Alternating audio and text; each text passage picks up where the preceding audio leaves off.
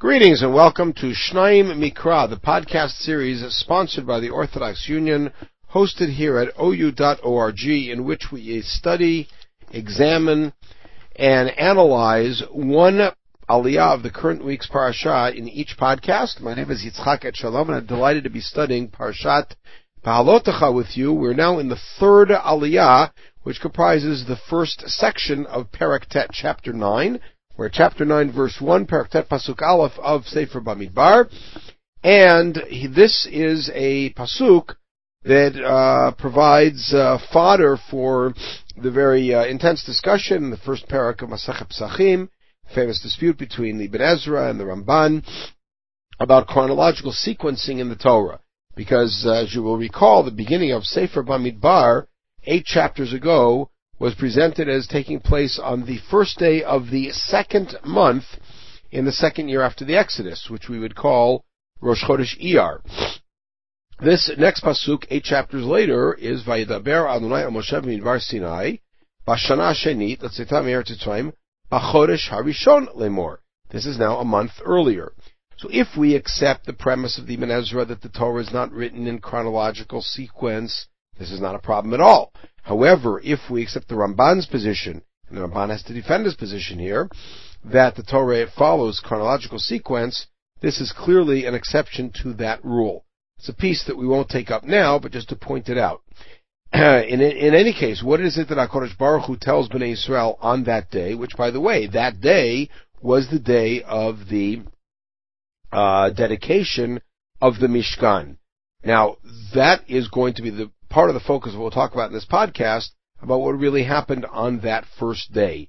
And to understand that, we have to look back to the parallel chapter, chapter 9 in Sefer Vayikra, which starts at Vahi Bayom Hashemini. It was on the 8th day, which was the day of the dedication of the Mishkan, after 7 days of Miluim, of investiture, in which Aharon and his sons were to prepare for the Kuhuna. At that time, there were all 4 sons.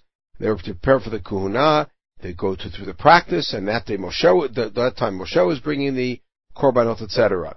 Now, question is, what was Bayom Hashmini? And we're going to get a clue in this piece, perhaps, that will take us in a slightly different direction from the conventional one, as we'll see.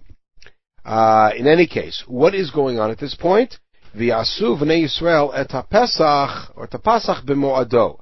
Bnei Yisrael should bring the Korban Pesach in its proper time. Why is this command being given now? Because there's several reasons. One reason is that the Korban Pesach time is coming up. However, if we look back into Sefer Shmot and Parshat Bo, we find that Bnei Yisrael were only commanded to bring the Pesach ki tavo el aretz, when they come to the land. So why is a korban going to be offered in the Midbar? In other words, Bnei Yisrael brought the Pesach in Egypt, and then they were told, when you come to the land, you'll bring the Pesach. You'll continue, but not in the interim. Well, the simple explanation is there was no vision of an interim at that point, meaning Bnei Yisrael were supposed to leave Mitzrayim and go straight to Israel, and at the very most stop at Har Sinai briefly, and then come to Israel and be there by summertime. And by the time the next spring would come around, they would be in Israel, and they would be off for the Korban Pesach. Things changed. The first thing that changed, of course, was the Egel, which kept Bnei Yisrael at Har Sinai for another few months. And perhaps that was the reason, according to Rashi and others, that was the reason we had to build the Mishkan, and that kept us there all winter. And now we are here, and there was a need to bring the Korban Pesach. But indeed, why is there a Korban Pesach if we're not in the land? So it is possible to posit, and this is in preemptive response to the question of why this was the only Korban Pesach brought in the desert. Why didn't Bnei Yisrael bring the Korban Pesach the next year, and the next year, and the next year, and for all the other 39 years that there were, 38 years that they were in the Midbar, until finally in Yoshua Hey they bring the next Korban Pesach when they're in the land. So the Gemara in Yevamot approaches it from the direction of, by the time the next Pesach rolls around, babies are born, and they have not had Brit Milah, and if you have somebody in your family without Brit Milah, you can't bring a Korban Pesach. Problem with that is that we've now been in the Midbar for a year, and if they were not able to do Brit Milah in the desert, as is indicated in Yoshua Hey, there's certainly been babies born in the last year. So how could they bring the Korban Pesach? Another way to address the question is to take it from the opposite perspective. Not to assume that you have to bring Korban Pesach every year, but rather to follow the read in Parshat Bo, that the Korban Pesach is to be brought only once you come to Israel, and that this one is really the exception.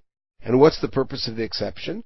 So if we take a look at 4 very famous events of Korban Pesach, which are collected in most of the Haggadot on the beginning of the Haggadah as part of the liturgy to recite on Erev Pesach of the Korban Pesach, we find that there is the Pesach of Yehoshua, which is the Haftarah of the first day of Pesach. There is the Haftarah of the Pesach, of Chizkiyahu. And there is, of course, the Korban Pesach of Yoshiyahu and the Korban Pesach of Ezra. Those 5 famous events of Korban Pesach. What do all 5 have in common? They are all 5 inaugural events. In other words, going backwards, Ezra's was the inaugural event, the one in Ezra, of the new Mikdash, what we refer to as Bayit Sheni. Both Yoshiyahu and Chizkiyahu were inaugural events of a rededication of the Mikdash after destroying all of the bamot, all of the outside places of worship. Yoshua's is very easy, yet they had just entered the land 4 days earlier. And that was the inauguration of their presence in the land, Korban Pesach. So what is this Korban? This Korban Pesach may indeed be tied in with the inauguration of the Mishkan. And the timing works out beautifully because on the first day of Nisan, the tribe of Yehudah, Nachshon ben Aminadab, brought his Korban, the next day Shimon, and that goes through 12 days. The next day is the 13th, and the day after that is already the day of the Pesach. So there's a consistent dedication ceremony going through the 14th, and into the 14th, and I don't know, people are going to eat their Korban Pesach, and it all becomes a very powerful ceremony, which is really the last step at Sinai, because 2 weeks later, the census begins, and less than 3 weeks after that, they already begin the triumphal march to Eretz Yisrael. So that may be the reason that Hashem here commands uniquely, V'yasu b'nei Yisrael ha'Pesach b'moado. The word b'moado, of course, critically, at the beginning of the 6th parak in Pesachim, is utilized to teach the lesson that the Korban Pesach is brought even when Pesach falls out on Shabbat, meaning what we refer to as Erev Pesach falls out on Shabbat, in the famous story with Hillel and Bnei Betera. In any case, do it on the 14th of this month in the afternoon. Do it like all of its laws and all of its statutes, meaning all the laws that were already given of the Korban Pesach back in Mitzrayim. Not as it was done in Mitzrayim, but the laws given in Mitzrayim for the eternal Korban Pesach. So that's Moshe's command.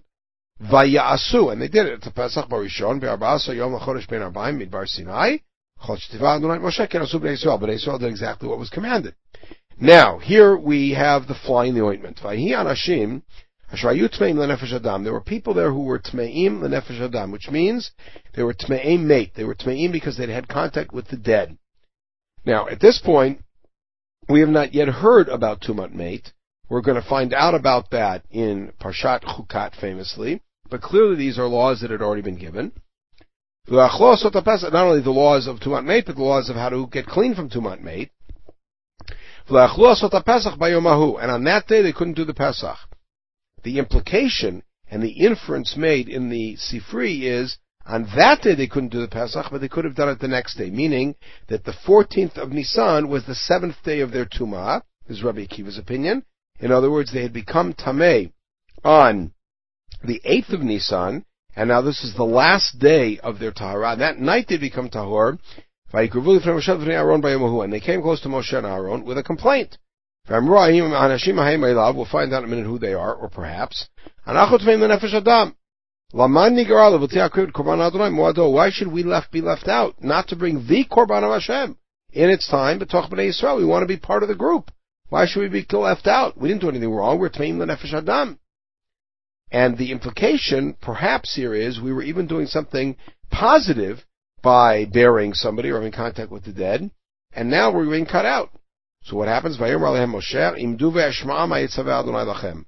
Moshe says to them, you stand here and wait what Hashem will command. Meaning, and what a beautiful, beautiful statement it is, that Moshe is able to say, You know what? You asked a good question. Let's find out what HaKadosh Baruch Hu has to say. Imagine that kind of connection and with the divine, the one is able to make such a statement. This, of course, is unique to Moshe. In any case, these people came forward to Moshe and basically had a legitimate complaint. We would like to bring the korban. We don't want to be cut out of the nation, and we are looking for some solution. And parenthetically, before we talk about who the people are and the issue of dating and how that affects the issue of Yom HaShmini, note that this notion and this phrase, Lama Nigara, we do not want to be cut out, is one that appears here relatively at the beginning of Sefer Bamidbar. We're still at the earliest date in Sefer Bamidbar, which is the beginning of Nisan. After all, Bamidbar chiefly takes place in the end of the spring and the beginning of the summer of that year, and then in the 40th year. But this takes place at the beginning of Nisan. We have this phrase, Lama Nigara. At the end, in the 40th year, we have the same exact phrase, which is when the daughters of Slofchad come forward to Moshe and say, why should our father's name, Lama Yigara Shem Avinu, why should our father's name be wiped out and not be included by having his land be divvied up among his brothers, which should be given to us? And then at the very end of Bamidbar, in the very last parsha of Sefer Bamidbar, their cousins, the other members of Menashe, have a concern that if Benot Slofchad get land and they marry somebody from another tribe, that land will leave them. Ein kan hamakom laharich. We're not going to go into details about that, but the same exact phrase, Lama Yigara Nachalatenu, why should our land be diminished, is a constant concern throughout Bamidbar, and in a sense, really informs what the theme of Sefer Bamidbar is, which is inclusion within the community. That Bamidbar is about the machaneh, it's about the camp, and everybody has a place, and nobody is to be left out, and everyone is to be included. In any case, who are these people? So Rabbi Kiva suggests that these people are Mishael ve'el Tzafan. Who are those? They are Aharon's great nephews, who are his son's cousins, essentially, who are called in by Moshe to take out Nadav and Avihu from the Mishkan, because Nadav and Avihu died there, and therefore they were Tmei Meit, and their seventh day fell out on the 14th. Well, let's do a little math. If that's the case, that means that Nadav and Avihu died on the 8th of Nisan, Vahi Bayom HaShmini. But what that means is that Bayom HaShmini, as mentioned there, is not the first day of Nisan, but rather the 8th day of Nisan. And indeed, if you read through through Parshat Tetzaveh and Parshat Tzav, you could see the discussion of the Miluim. It seems to be an almost inevitable read, because part of the process of the Miluim was that Aharon and his sons must stay in front of Petach Oel Moed for all 7 days, day and night. But if during those 7 days, the 7 days before Rosh Chodesh Nisan, when the Mishkan was being put up and taken down every day by Moshe, but not up permanently, because the permanent structure of the Mishkan was only to take place by Yom HaChodesh HaRishon Takim Et HaMishkan, as we read in Parshat Pekudei, then how are Aharon and his sons sitting in front of a building that's not there, a tent that's not there? So it really seems to be recommended, and this is something that there's much discussion about, that by Yom HaShmini, perhaps like the Ibn Ezra says, is really the 8th day of Nisan. That's the day that Nadav and Avihu died, and that's the day that Mishael and Tzafan, of course, became Tmei Meit, which is why they are Tmei Meit now. Because after all, if Nadav and Avihu died on the 1st of Nisan, Mishael and Tzafan at this point are quite a bit tahor and have tumah quite a bit in the past. And they would have had plenty of time to know about this, because the command of the Korban Pesach came on the first day of Nisan, as recorded here in Pasuk Aleph. Okay, in any case, let's see what the solution is. If a man is tamei lanefesh, and now anticipating the entry into the land, over derech rechoka lachem, is far away, olu dorotechem, meaning even in further generations, asaf pesach ladonai. And here asaf pesach doesn't mean did, but wants to do, meaning he wants to bring the Korban Pesach. There's lots of examples of where things like this, where this sort of word doesn't mean he did it, but rather wants to do it. And a good example of that is something we just read publicly when on Shavuot in the 4th parak of Megillat Ruth, says Machran Naomi, that this field, Boaz tells the Goel, that the field that belongs to our brother Elimelech, our cousin Elimelech, machran Naomi. And it's clear that Naomi has not yet sold it because later on in the negotiations, he buys it from Naomi. Machran Naomi means Naomi wants to sell it. V'asaf Pesach means he wants to do a Korban Pesach. So what does he do if he keeps Tamei Nefesh over Derech Hokah? B'chodesh hasheni. So on the second month, Be'arba'asa yom bein arba'im yasu oto. So at exactly the same time, the 14th in the afternoon, hamatzot rum yochlu, and eat it with matzah maror, just like the Pesach and Pesach in Chodesh Rishon. Lo yashir benot boki, you can't leave any over till the morning. V'etzem l'shpruvo, not break any bones. K'chol chukat Pesach ya'asu oto, just like all the laws of the Pesach.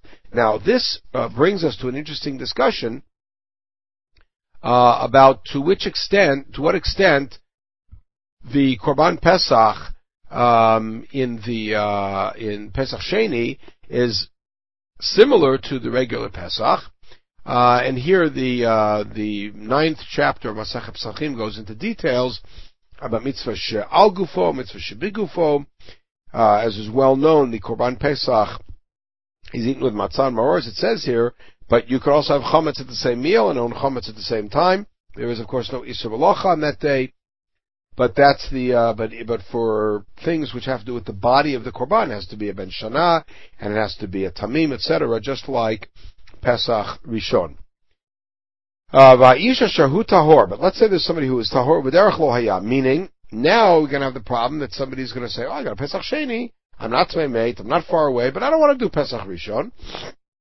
He'll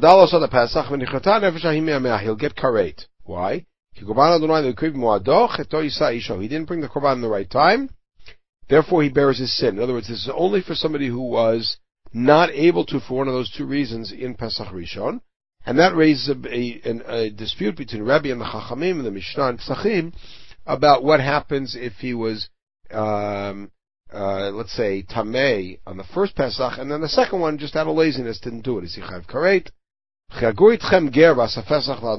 Let's say a ger joins you, and he wants to do a Pesach. Again, asa here meaning wants to. He does have to do the same laws. The same rules apply to the Ezrach and to the ger, a theme that is very constant, Dafka and Sefer Bamidbar, which again is all about the consolidation and unity of the community. Okay, everybody should have a wonderful day. We'll pick it up with the 4th Aliyah, as we read about the triumphal march of Bnei Yisrael as they begin to march towards Eretz Yisrael. In the meantime, everybody should have a wonderful day.